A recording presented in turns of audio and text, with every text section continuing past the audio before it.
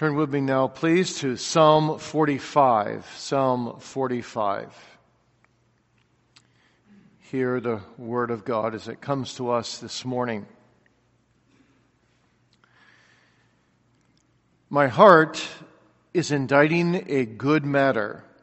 I speak of the things which I have made, touching the King.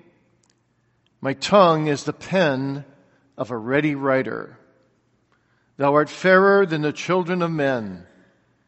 Grace is poured into thy lips. Therefore God hath blessed thee forever. Gird thy sword upon thy thigh, O most mighty, with thy glory and thy majesty. And in thy majesty ride prosperously, because of truth and meekness and righteousness. And thy right hand shall teach thee terrible things. Thine arrows are sharp in the heart of the king's enemies, whereby the people fall under thee. Thy throne, O God, is forever and ever. The scepter of thy kingdom is a right scepter. Thou lovest righteousness and hatest wickedness. Therefore God, thy God, hath anointed thee with the oil of gladness above thy fellows. All thy garments smell of myrrh and aloes and cassia out of the ivory palaces, whereby they have made thee glad. King's daughters were among thy honorable women. Upon thy right hand did stand the queen in gold of Ophir. Hearken, O daughter, and consider, and incline thine ear. Forget also thine own people and thy father's house. So shall the king greatly desire thy beauty, for he is thy Lord, and worship thou him. And the daughter of Tyre shall be there with a gift, even the rich among the people shall entreat thy favor. The king's daughter is all glorious within. Her clothing is of wrought gold. She shall be brought unto the king in raiment of needlework. The virgins, her companions that follow her, shall be brought unto thee. With gladness and rejoicing shall they be brought. They shall enter into the king's palace. Instead of thy fathers shall be thy children, whom thou mayest make princes in all the earth. I will make thy name to be remembered in all generations. Therefore shall the people praise thee forever and ever. May God bless the reading of his sacred word. Dear church family, you all know the story of Zacchaeus, who couldn't see Jesus because a crowd was in the way. It's possible that you and I can be like that crowd. We can be obstacles in the way that prevent people from seeing Jesus. Our religion can be such that people would look at our lives and say, if that's Christianity, I want nothing of it. A story was once told of a blind man who went around with a lantern on his arm. And someone asked him, why, when you're blind, why do you have a lantern with you? You can't see anyway. But the blind man said, I have this lantern on my arm to keep others from stumbling over me. You see, that's what Christians should be like. We should carry a lantern of uprightness, of gladness, of godliness in our Christian faith to keep others from stumbling over us. That we're not obstacles, but rather lights in the midst of a crooked and perverse generation, anointed with the Holy Spirit to reflect Christ, so that the lantern of the Spirit's oil, pointing to the anointed Son of God, would be reflected in our talk and in our walk. The point of the story, spiritually, is that an anointed Christ and an anointed Christian both possessing the light of the Holy Spirit, the oil, belong together. And that's our theme this morning. The anointed Christ and the anointed Christian. Our text is Psalm 45, 7b. Therefore God, thy God, hath anointed thee with the oil of gladness above thy fellows. And we'll look at that in conjunction with Lord's Day 12, 31 and 32. Question 31, why is he called Christ, that is anointed? Because he's ordained of God the Father and anointed with the Holy Ghost to be our chief prophet and teacher, who has fully revealed to us the secret counsel and will of God concerning our redemption, and to be our only high priest, who by the one sacrifice of his body has redeemed us and makes continual intercession with the Father for us, and also to be our eternal King, who governs us by his word and spirit, and who defends and preserves us in the enjoyment of that salvation he has purchased for us. 32, but why art thou called a Christian? Because I am a member of Christ by faith, and thus am partaker of his anointing, that so I may confess his name and present myself a living sacrifice of thankfulness to him, and also that with a free and good conscience I may fight against sin and Satan in this life, and afterwards reign with him eternally over all creatures. So our theme this morning, Christ and the Christian, richly anointed. And two simple thoughts, the anointed Christ, and we'll see that as prophet, priest, and king, and the anointed Christian, and we'll see that as prophet, priest, and king. Why is he called Christ? That is, anointed. Well, the Catechism has already discussed the name Jesus last week, which is his personal name. And so today it takes up the name Christ, which is his official name. It's like saying president in front of a man's name. That's the official title of Jesus. And that word in Greek and in Hebrew means anointed. In Hebrew it's Messiah. In Greek it's Christ. The anointed one. Jesus Christ. Jesus is a contraction of two words, Jehovah salvation, Jesus, Jehovah saves. That's his personal name.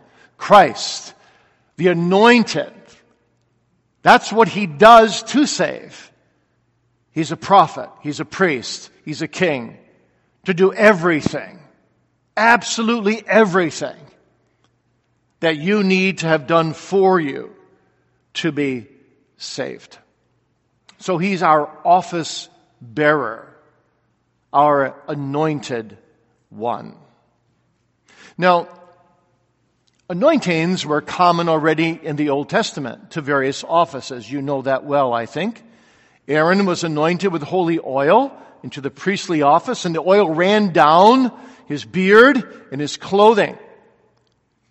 David, a shepherd boy, was anointed by Samuel to become king over Israel. Elisha was anointed by Elijah to become his successor and prophet of the Lord. But no one in the Old Testament was anointed to all three offices. No one but Jesus. Prophet, priest, and king. And all Old Testament anointings were done with a horn of oil, which was limited. The oil would run out. Everyone was anointed in the Old Testament in measure.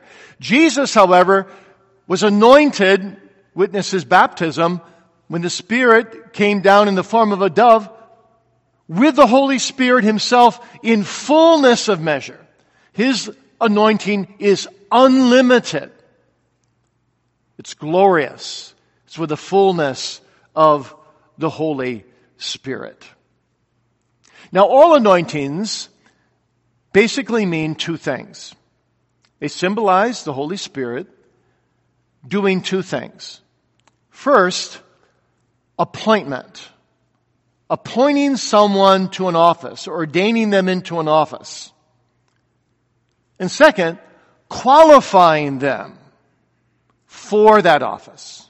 So when you think of the word anointing, you've got to think of these three things. Holy Spirit. Holy Spirit does the anointing. Secondly, Holy Spirit anoints by appointing a man to an office.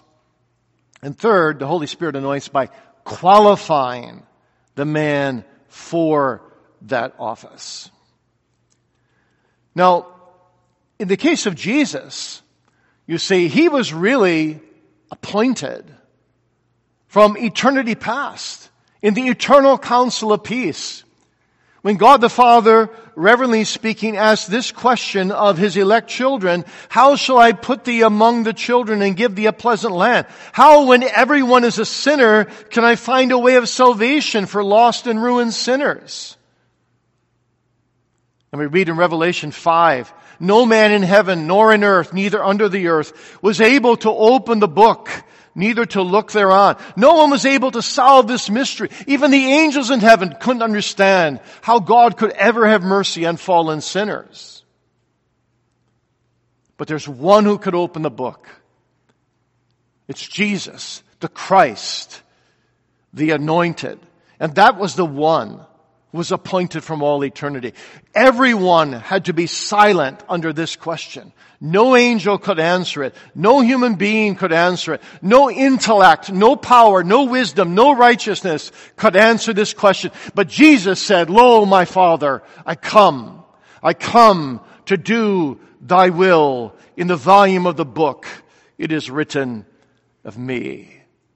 And so Jesus took it upon himself, you see, to be the anointed, to do the impossible, to be the prophet, priest, and king, to actually save all those to whom the Father had given him.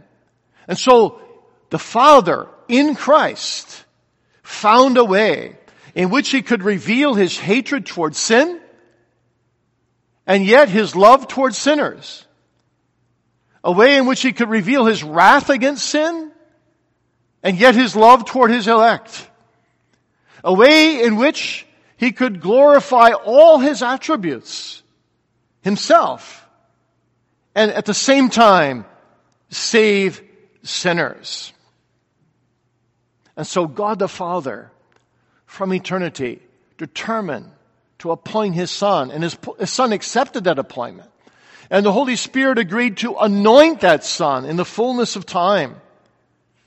And oh, what an anointed one, the servant of the Father, as Isaiah calls him, really was and is even today. But to fulfill that appointment, you see, he had to be qualified. And to be qualified, he had to have the Holy Spirit without measure, exercising these prophetic, priestly, kingly ministrations in the power of that Spirit. And that's what happened when he came in the fullness of time. The Spirit not only was poured out upon him in his appointment, in his baptism, but the Spirit went with him every step of the way. You know, if you did a study of all the things that Jesus did in the Gospels, over and over and over again, you see references to the Holy Spirit. That anointing Spirit helped him, sustained him when he crawled on the ground as a worm and no man in Gethsemane, as he went to Golgotha, as he paid the price of being qualified in our human nature. His divine nature, of course, needed no qualification. He was perfect. But in our human nature, he had to be qualified, bringing the human to the divine nature, so that in his one divine person, he could sustain the wrath of God against our sins, and he could obey the law perfectly, loving God above all, loving his neighbor as himself, so that he could be the sinless mediator, fully qualified to be our Savior, the anointed Christ. And what a glorious thing this is. No one else could even come close to doing it. And that's why in Psalm 45, we read that Jesus is anointed in this wonderful psalm that speaks of this marriage between the bridegroom and the bride, but focuses also in the middle of the psalm upon the bridegroom, upon Jesus himself. Verse 7 makes clear that the Father anoints God. God anoints God. That is, God anoints the Son of God with the oil of gladness above thy fellows. In other words, God gives Jesus the graces of the Holy Spirit in his human nature to fulfill his mission as prophet, priest, and king, so that he could co-labor with the two other persons of the Trinity to bring about the salvation of every elect sinner. So Christ, as man and mediator, is anointed with the Spirit's gifts and graces, not just physical oil, so that Acts 10:38 could be confirmed, which says, God the Father anointed Jesus of Nazareth with the Holy Spirit and with power. Now this is called the oil of gladness in our text, to allude to the use of oil at feasts and weddings in order to refresh and rejoice traveling guests. In other words, the Spirit's anointing of Jesus made his ministry a ministry in itself, one of joy and peace and gladness. A ministry in which he himself said that those who partake of his anointing will be full of joy and peace. I will set you free, and your joy shall be full when you're in me, he tells his disciples.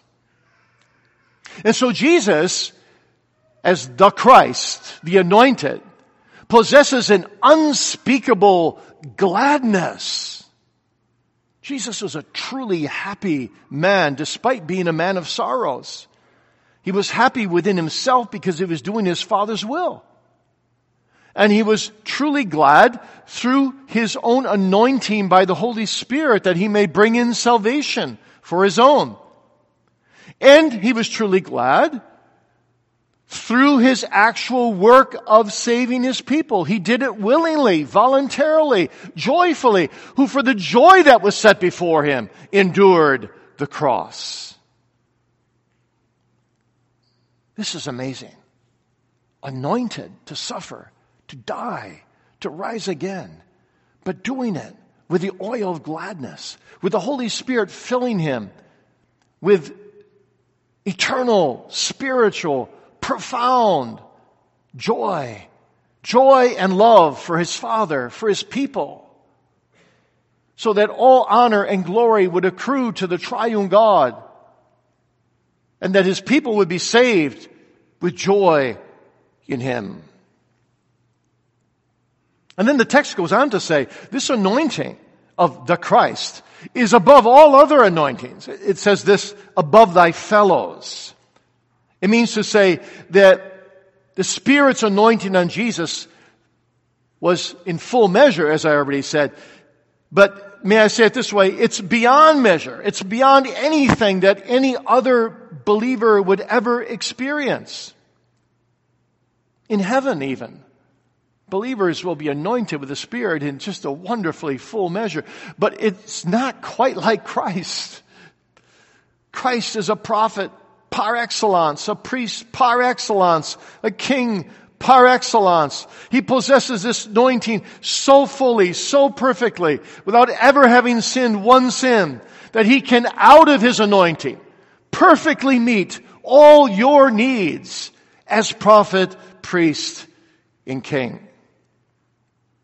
And then too, this superlative anointing of Jesus above his fellows points to the fact that he will be exalted after he humbles himself to death, as he is now. And one day when he comes again, he'll be exalted even more. His anointing will be obvious to all the millions gathered around the throne of the Lamb. And that anointing will be forever, always affirming from every single second in heaven the success of his mission. and the radiant joy that will exude from him in his eternal exaltation as he's surrounded with his blood-bought people forever with him in glory, made perfect through his anointing.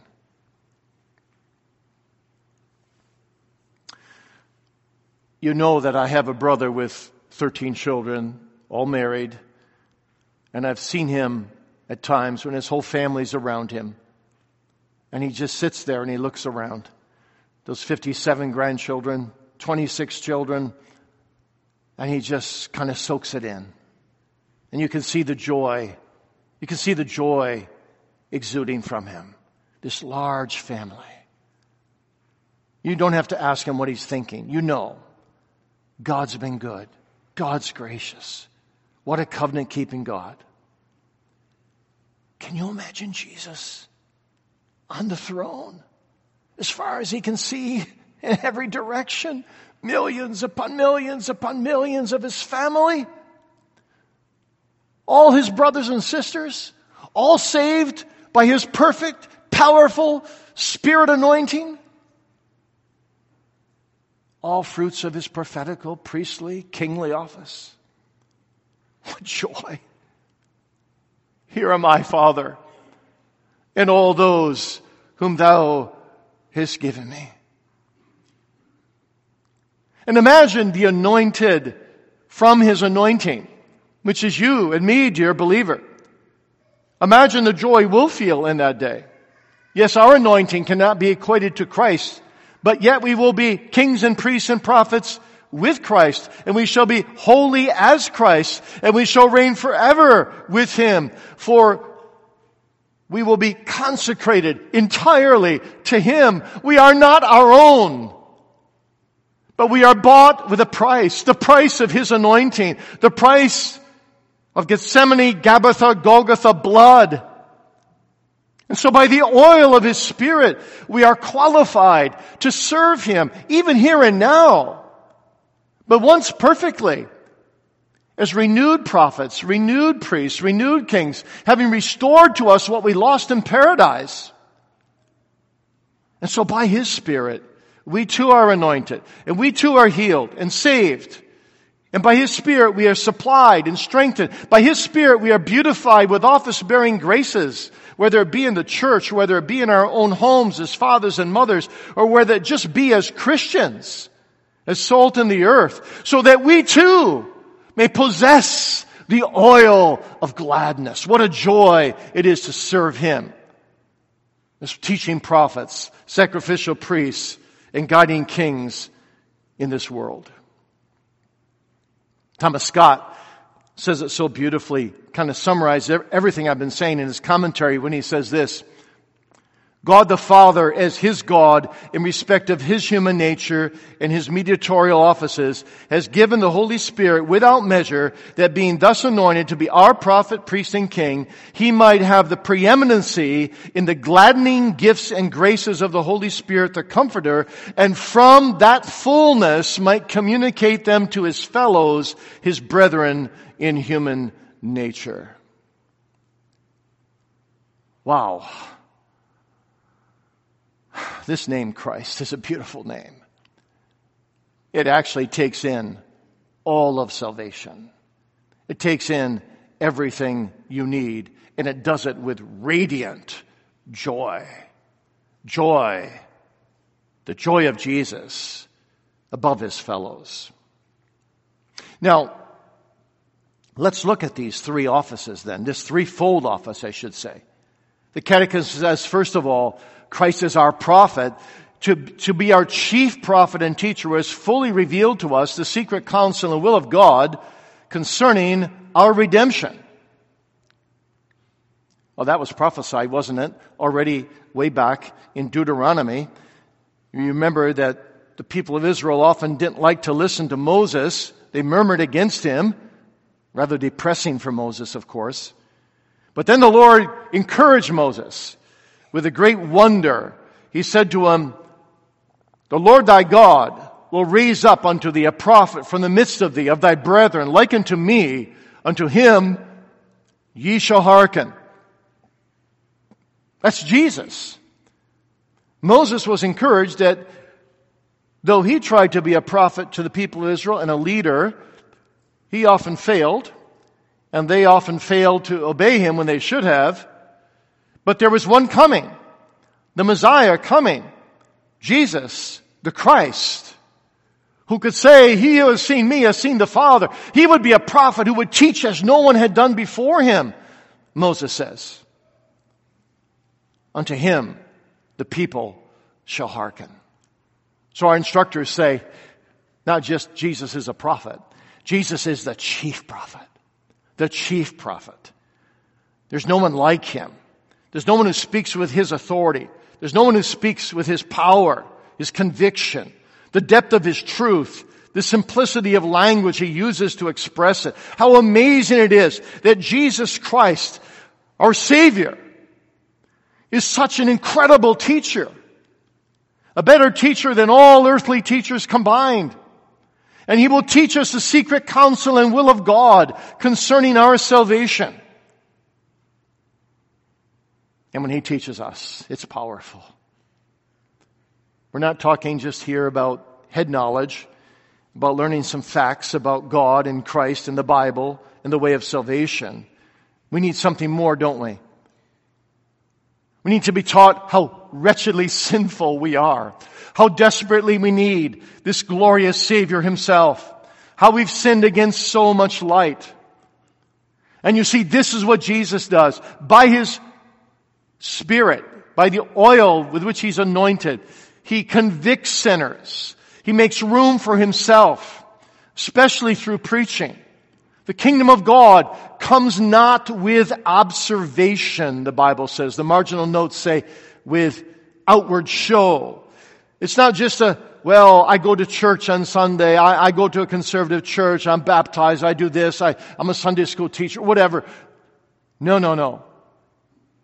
Do you know this chief prophet teacher teaching you your sinfulness, your depravity, your need for him? Has he opened your eyes to see your need for salvation, to behold him as the simple, powerful, true, real Savior? See, when Christ comes to teach us, he does exactly what he did with the travelers to Emmaus. He opens their understanding by teaching things concerning himself through the scriptures. It's all about Jesus. Jesus on every page. That's what Jesus does. He opens our eyes as needy, lost sinners, stripped of our own righteousness for his righteousness, his glory, his beauty, his fullness. And then we understand, you see, not just up here, but the depth of our being, that we need the double obedience of Jesus, his passive obedience to pay for our sins, suffering and dying for us, his active obedience, obeying the law to earn for us the right of eternal life, and that we receive that double obedience only by faith, receiving him, so that he and his double obedience is imputed to us and our sins imputed to him, and through that faith, as a means in his hand, we are saved forever. He teaches us that.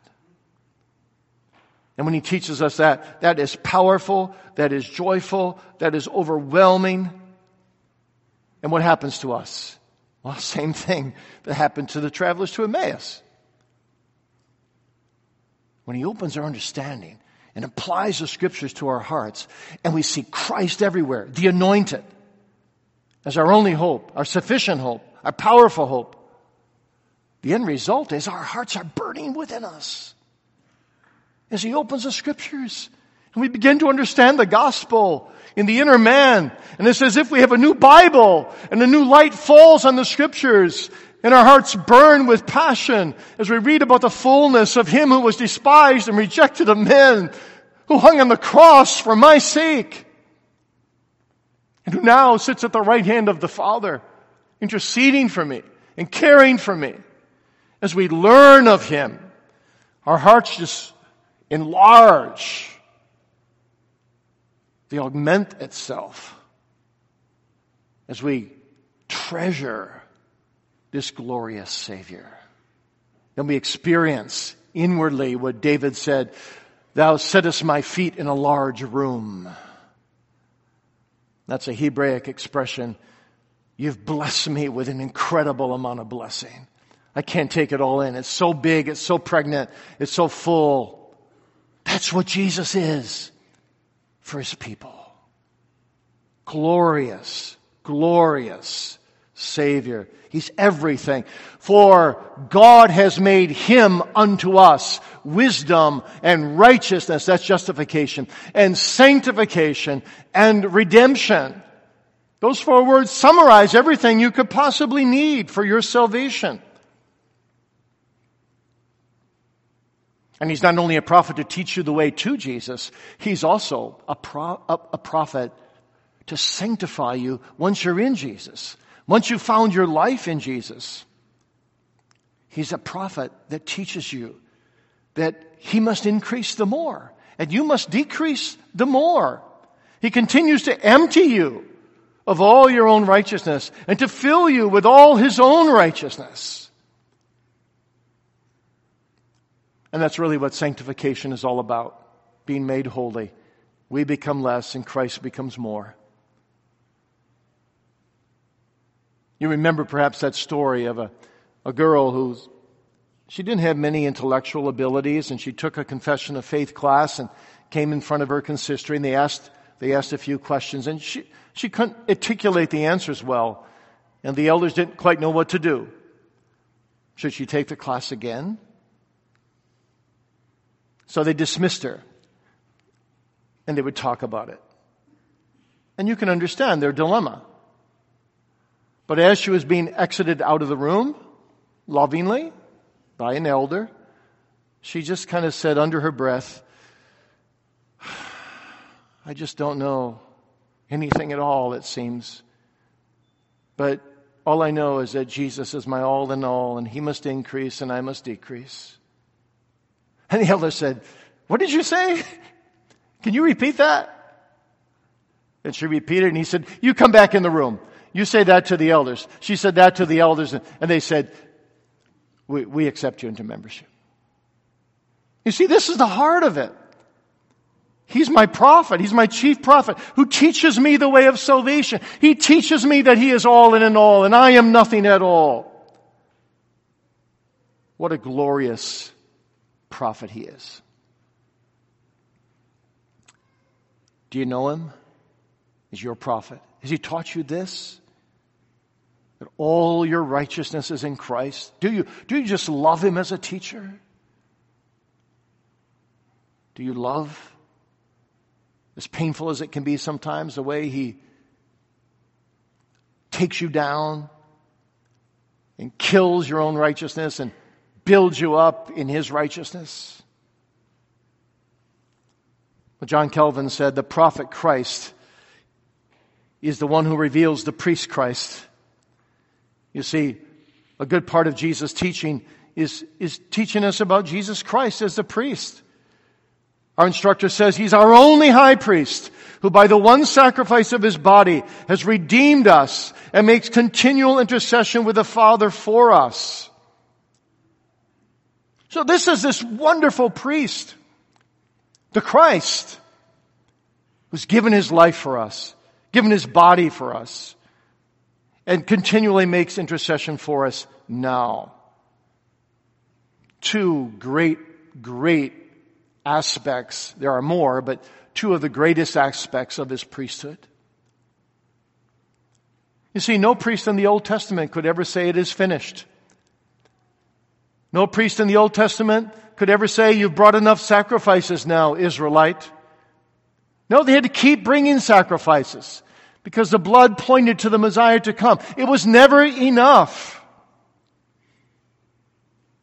They could never say, we can close the door of the temple. God's justice is satisfied. Your sins are pardoned. They always had to say to the people, the fire of the altar demands more. But Jesus could say, as God-man, as the eminently qualified anointed one, it is finished. And the temple of the veil is rent from top to bottom. It is all done. It is no more needed, because He has offered His blood once for all as the great high priest. For one offering, he hath perfected forever them that are sanctified. And then he makes intercession. Now, he's risen, he's ascended. And he's always making intercession in heaven. His work continues. Not his work of humiliation, but his work of exaltation. He's even at the right hand of God, says Paul, Romans 8:34, who also maketh intercession for us. And Hebrews 7:25 says, he does that continually, every single moment. He's always working. He's never sleeping. The fact that Christ intercedes continually for his people, both corporately in their totality and individually, as if each one were his only child, from moment to moment, ought to bear mega fruit in your life if you're a Christian. What kind of fruit, you say? Well, let me just give you four quick things. Constant reliance. Number one, constant reliance. The doctrine of Christ's intercession. Well, that should say to you, if he's interceding for me every single moment, I may rely upon him in any single moment. And he'll never give me something that's too great for me to bear. I constantly ought to rely on my exalted Anointed One. And then number two, strong consolation. What comfort the intercession of Christ is. He's gone into heaven before me as my forerunner to intercede for me. To confirm God's unbreakable promise that he swore with an oath in Hebrews 6:17-20, that he will bless us. So if Christ's death reconcile us to God when we were his enemies, how much more will his living intercessory ministry keep us exulting in hope that we shall be saved and one day be with him forever. So no matter what happens to me in life, I've got the main thing. I've got the main person. I've got everything I need. I've got the strong consolation as my forerunner sitting at the right hand of the Father. And he's promised to bring me to be with him where he is. Strong consolation. And thirdly, quickness to confess. If Jesus is my intercessor and he's praying for me from moment to moment, I should keep a short account with him. When I sin, I should not remain silent, letting it boil up inside of me like David did, sadly, for 9 to 12 months after he sinned against Bathsheba, as he confesses in Psalm 32. But I ought to immediately confess my sin with faith in Christ's propitiation and Christ's intercession, for he is faithful and just to forgive us our sins, to cleanse us from all unrighteousness. Quickness to confess. Because he's always there to hear me. And he's always ready to forgive based on his own work. And fourthly, comfort in prayer. What a comfort in prayer it is to know that he's praying for me all the time. You know, do you have what I have? I'm sure you do. You just feel like so many of your prayers are lousy, distant, cold, formal. And you say amen, you say, oh, it was embarrassing. It was embarrassing. But you know what the comfort is? You're going to an older brother who loves you. And he doesn't mind hearing the same things time and time again because you're his brother. And he's got perfect wording in his prayers with his Father. And he will take up your poor prayers and sanctify them with the salt of his own sufferings. And he'll present them acceptable to his Father on your behalf. And so it's such a comfort in prayer that either when our prayers are poor or when we're so overwhelmed we can't even scarcely pray. We can scarcely get the word Lord out because we're so overwhelmed. He's praying for us. What a comfort that is. Sometimes we just have to say, Lord Jesus, pray for me. I can't pray for myself. And He will. And He does. What a comfort this is. And then Christ is King. Also, to be our eternal King who governs us by His Word and Spirit and who defends and preserves us the enjoyment of that salvation He has purchased for us. What will we do without the kingship of Christ? It's wonderful that He's a priest to save us and to pray for us. It's wonderful He's a prophet to teach us. But I need someone to guide me. I need someone to defend me. I need someone to set up His throne in my heart, in my affections, and in my will. I need someone to rule over me, to subject my conscience to the will of God. I need someone who has a shield to defend me. Well, that's Jesus. He defends and preserves His people from the right hand of the Father, never sleeping, never slumbering, day by day. He performs far too many kingly acts in His reign over His people, over us, dear children of God, to be mentioned in one sermon. I once preached a whole sermon just on this, like 12 different ways He works in our life as King. Let me just mention 3 of them this morning. Christ reigns in righteousness over His people. That's glorious.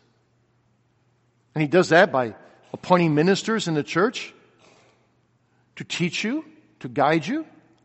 Richard Sibbes said ministers, ordained ministers, are the second greatest New Testament gift behind the Holy Spirit because they unpack the Word of God for us. He does it by directing the church's worldwide mission. As King, He doesn't only pronounce His Great Commission, but He thrusts forth missionaries and mission workers into the white and ready harvest. But most of all, He does it by breathing life into His church on earth by His Spirit. He breathes the very Spirit with which He's anointed into His church through His preached word, through the holy sacraments, liberating His people by His truth, setting them free with the kingly power, and equipping them with servant gifts and spiritual gifts, and reigning over His church from heaven. But then also as King, secondly, Christ doesn't only reign in righteousness over His people, but He loves the church as His bride. He loves His church on earth as His bride. He's their bridegroom. He reigns over the church as its authoritative head and as spiritual husband at the same time, as His own body and flesh, as it were, spiritually speaking, tenderly nourishing, cherishing her under word and sacrament. And then thirdly, Christ conquers the enemies of God as King. He restrains the powers of evil. He judges the nations. He converts the lost and rescues Satan's captives. He leads God's army into spiritual battle, and He will execute final judgment. Your King will take care of you, dear child of God. Everything will be well in the end, and every wrong will be righted, and every sorrow will turn to joy. Let's sing before we look at the anointed Christian briefly. Now, it's fascinating that the Catechism, when discussing the 4 primary names of Christ that are in the Apostles' Creed, from Lord's Day 11 through 13, 2 more in the next Lord's Day, suddenly interrupts this discussion of Christ's names and says, but why are you called a Christian? No other confessional reform document does this. It's a stroke of genius. Really it is. Because you see, the Christian is inseparable from the Christ. Acts 11:26 says, and the disciples were first called Christians in Antioch. Why? Well, the citizens of Antioch, both the heathens and the Jews, were watching the Christians. They watched how they spoke. They watched how they acted, how they lived. And they were saying to each other, you know, those people, like follow this man named Jesus. They seem like Jesus. They live like Jesus. They seem to think like Jesus. They speak like Jesus. They act like Jesus. So they gave them the nickname, you're a Christian. Like, oh, that's a terrible thing. And the Christians said, first they thought, well, that is a bad name because it's a mockery. But then they thought, the word Christian really in Greek could be translated a little Christ. This is really what we want to be. We want to be more and more like Christ. So actually, this is an honorable name. This is a beautiful name to be a Christian. So what does it mean to be a Christian? Well, our instructor begins his answer, because I'm a member of Christ by faith, and thus am a partaker of His anointing. So you can't be a Christian without being a partaker of Christ's anointing. That is, you can't be a Christian without being united to Christ by faith. And to be united to Christ by faith means that Christ lives in me and dwells in me by His Spirit. So a Christian is someone who can say, my hope is that I'm a member of Christ and partaker of His anointing. I don't know Christ as well as I wish I knew Him. That's true. But I do know something of His influences in me. I do know something of His Spirit dwelling in me. Therefore, I know something of Him indwelling me. He's my life. He's my hope. He's my all and in all.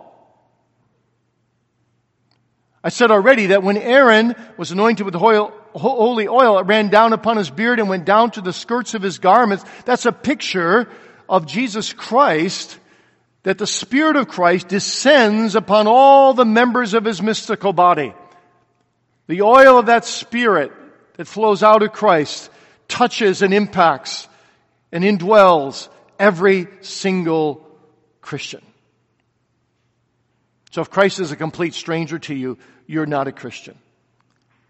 You have to know what it means to be able to say, at least to some degree, even a small degree, I am crucified with Christ. Nevertheless, I live, yet not I, but Christ lives in me. See, by nature, we're far from Christ, aren't we? We're without Christ, alienated from Him. We have no saving knowledge of Him. But it's the privilege of God's people.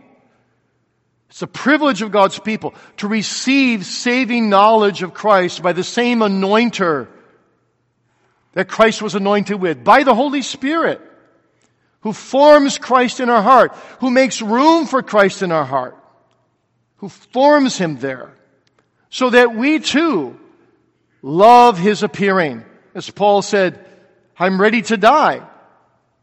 The righteous judge shall give me at that day a crown of righteousness, and not to me only, but to all them who love His appearing.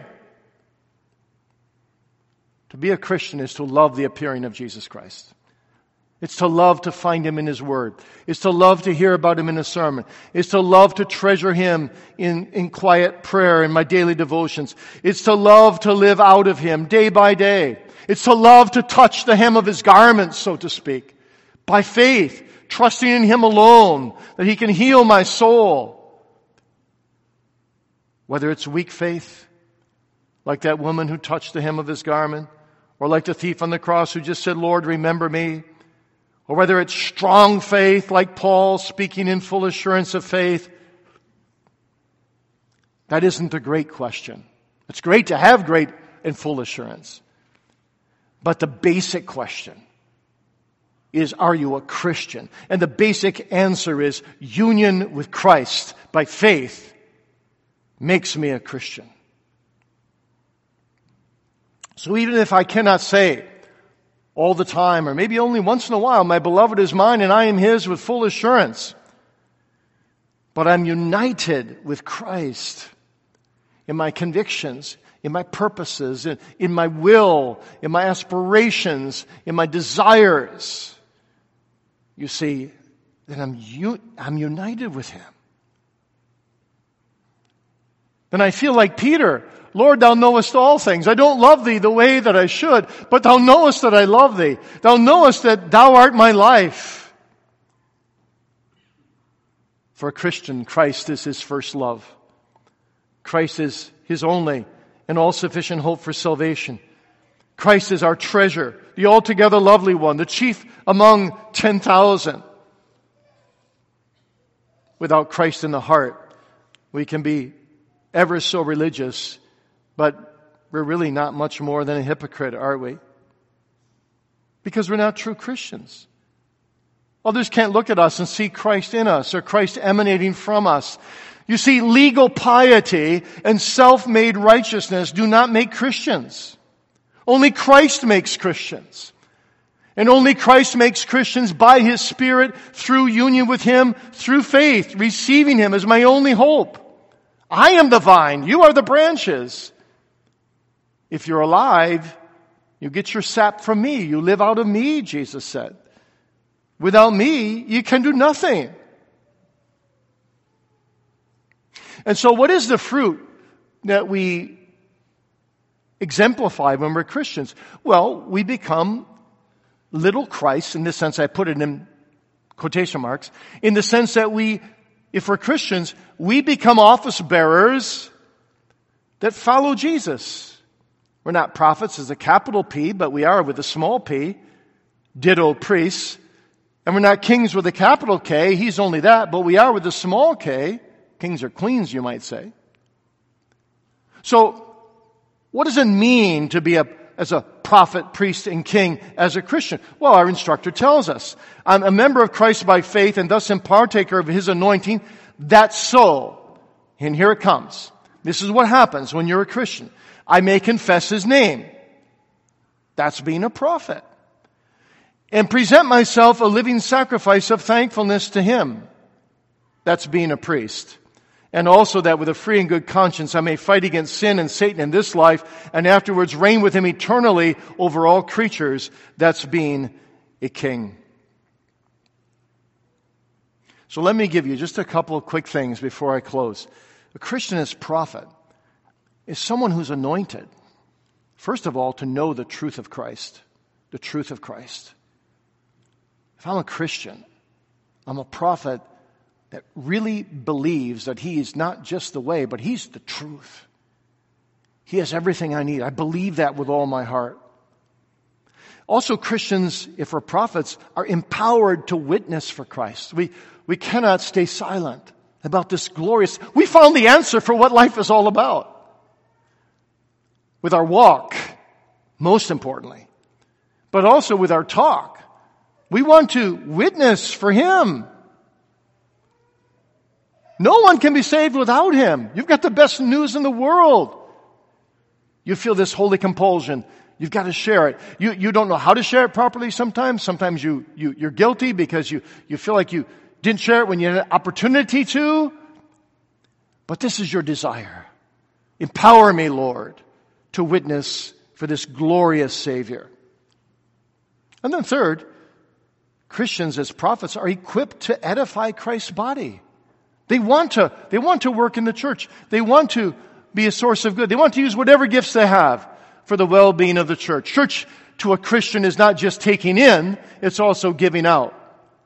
I want to edify the body of Christ. And number 4, Christians are illuminated to praise Christ. I want my life to be just a constant praise to Him. He's worthy of praise at every moment. I want to confess His name, says our instructor, in all these ways and more. And then to be a priest means I want to put my faith in Christ's priestly sacrifice alone. I rely on Christ alone to deliver me from the punishment I deserve. I don't even look to try to merit 1% of my righteousness before God. I know very well I have none to offer Him. And 100% of my righteousness before God is the righteousness of Christ. And so I trust in that. And I rest my hope in Christ's perfect obedience to the law as my right to eternal life. And so as a priest, I want to run the race of obedience in imitation of Christ. I want to bear fruit for Him. I want to obey Him with a priestly heart of consecration and dedication. I want to present my entire life, says our instructor, as a living sacrifice of thankfulness to Him. Live holy for Him. Like one of our former members who's now with the Lord used to say at the end of every prayer I've ever heard him pray, Lord, help us to live wholly and solely for Jesus. That's the mindset. That's the mindset of a priestly Christian. I want that sacrificial life of living for Him, not for me. A sacrificial life of repentance. I want to sacrifice self. I want a sacrificial life of praise to Him. I want a sacrificial life of intercession for others. I want a sacrificial life of just being more Christ-centered. I want to be a priest flowing out of my great high priest. And then I want to be a king. As kings, you see, we want to, whatever we have to lead, we want to do it graciously like Christ does. A gracious spiritual reign. I want to exercise leadership as a parent or as a teacher or as an office bearer or just in guiding other Christians. I want to do it graciously, humbly. I want to do it in the spirit of Him who is meek and lowly and yet almighty. I want to do it with authority, but loving authority, like Jesus. I want to do it with noble faith and a good conscience. I want to do it with overcoming power. I want to be more than conquerors through Him who loved me. I want to guide others with conviction, with purposeful stewardship. I want to live to my King, knowing I owe everything back to Him that He has given me. Knowing that on the great day of days, He's going to ask about the stewardship of my child-rearing, the stewardship of my ministry, the stewardship of my work, the stewardship of every area of my life. And I want to be able to say on that day, Lord, though I have many shortcomings, Thou knowest I tried to do it. As a steward unto the King of Kings, as a steward unto Thee, I wanted to give back the oil of joy, of gladness, with which Thou hast anointed me. I wanted to fight against sin and Satan in this life. And I did, Lord, albeit with many shortcomings. But I did all this because I also desire to reign with Thee forever hereafter, as the Catechism says, over all creatures. Well, that's what it means to be a prophet, priest, and king in this life. Let me close this sermon by just laying before you the takeaway, the ultimate takeaway question of this sermon. And it's this: what think ye of Christ? A Christian is someone who's got high thoughts of Christ. Someone said to John Newton, what is the biggest mark of grace of all? And Newton wrote him back in a little poem, just 4 lines. Here it is. What think ye of Christ is the test, to try both your state and your scheme. You cannot be right in the rest until you think rightly of Him. That's the test, you see. What think ye of Christ? Boys and girls, what do you think of Jesus? Jesus Christ. Do you love Him?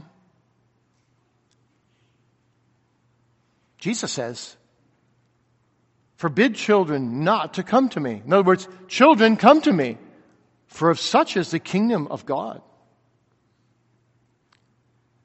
What do you think of Jesus Christ? Teenagers. That Savior who says to you, my son, my daughter, give me your heart. What do you think of Jesus Christ? Adults, seniors, friends. What do you think of that Savior who says to you, O Jerusalem, Jerusalem, how often I would have gathered thy children together, even as a hen gathereth her chickens under her wings, but ye would not. Are you pushing away Jesus Christ, the Anointed? The only answer to this life? The only one in whom you can find purpose and meaning and joy? What a tragedy that would be. What a tragedy. Well, you say, but I'm so busy in life. I hear about Christ, but I'm just not aware of my sin enough to even need Him, it seems. I just don't have room in my life for Christ. Well, if you think that lightly of Christ's mercy, let me then ask you what you think of His wrath. What do you think of Him as a judge? What do you think of the wrath of the Lamb of God that will be revealed one day to all who have said of Christ, I have no pleasure in Him? How do you plan to stand before the Judge of Judges on the great day if you don't love His appearance? If Christ is just a name to you, Jesus is just a name to you, and you've never cried out, to whom shall we go? Thou hast the words of eternal life. How will you stand before Him? If you don't desire the whole Christ, His prophet, priest, and king, and you don't desire His salvation and His government to be your Savior, to be your ruler, and to come under Him, what will you do when you come to the Jordan of death? You will perish forever. Blessed are they who can say, what do I think of Christ? I think He's altogether lovely. He's the chief among 10,000. He's precious to me as prophet. His lessons are sweet. Grace is poured into His lips. He's precious to me as priest. I love Him as a suffering, bleeding, interceding mediator. I cherish Him in His humiliation and exaltation. I love Him as king for His meekness and strength with which He reigns over me. I love His gentle governorship, His wise governorship, His firm governorship. I love the way He rebukes me in love, for even His rebukes are mingled with mercy. This is my beloved. This is my prophet, my priest, my King of Zion. He is altogether lovely. He is the chief among 10,000. He is white and ruddy. So yes, I must be a Christian because I'm united with Him by faith and partaker of His anointing. Oh Lord Jesus, help me to live in this world as a prophet, priest, and king, faithful to Thee. That's a Christian's confession. Is it yours? He's available. Don't run from Him. Run to Him. Amen. Great God of heaven, we ask Thy benediction upon this sermon. Oh, we pray, open the eyes of those who are yet spiritually blind. Let them have the real light, the light of the Holy Spirit and the oil of joy for gladness, and open their eyes and let them carry the lantern of Christ everywhere and not be obstacles for others, but be gateways for others, to show them the way, the truth, and the life in the prophet, priest, king, Jesus Christ. Bless Thy people. Help them to feed on Christ abundantly and make all things well. Go with us further in this day.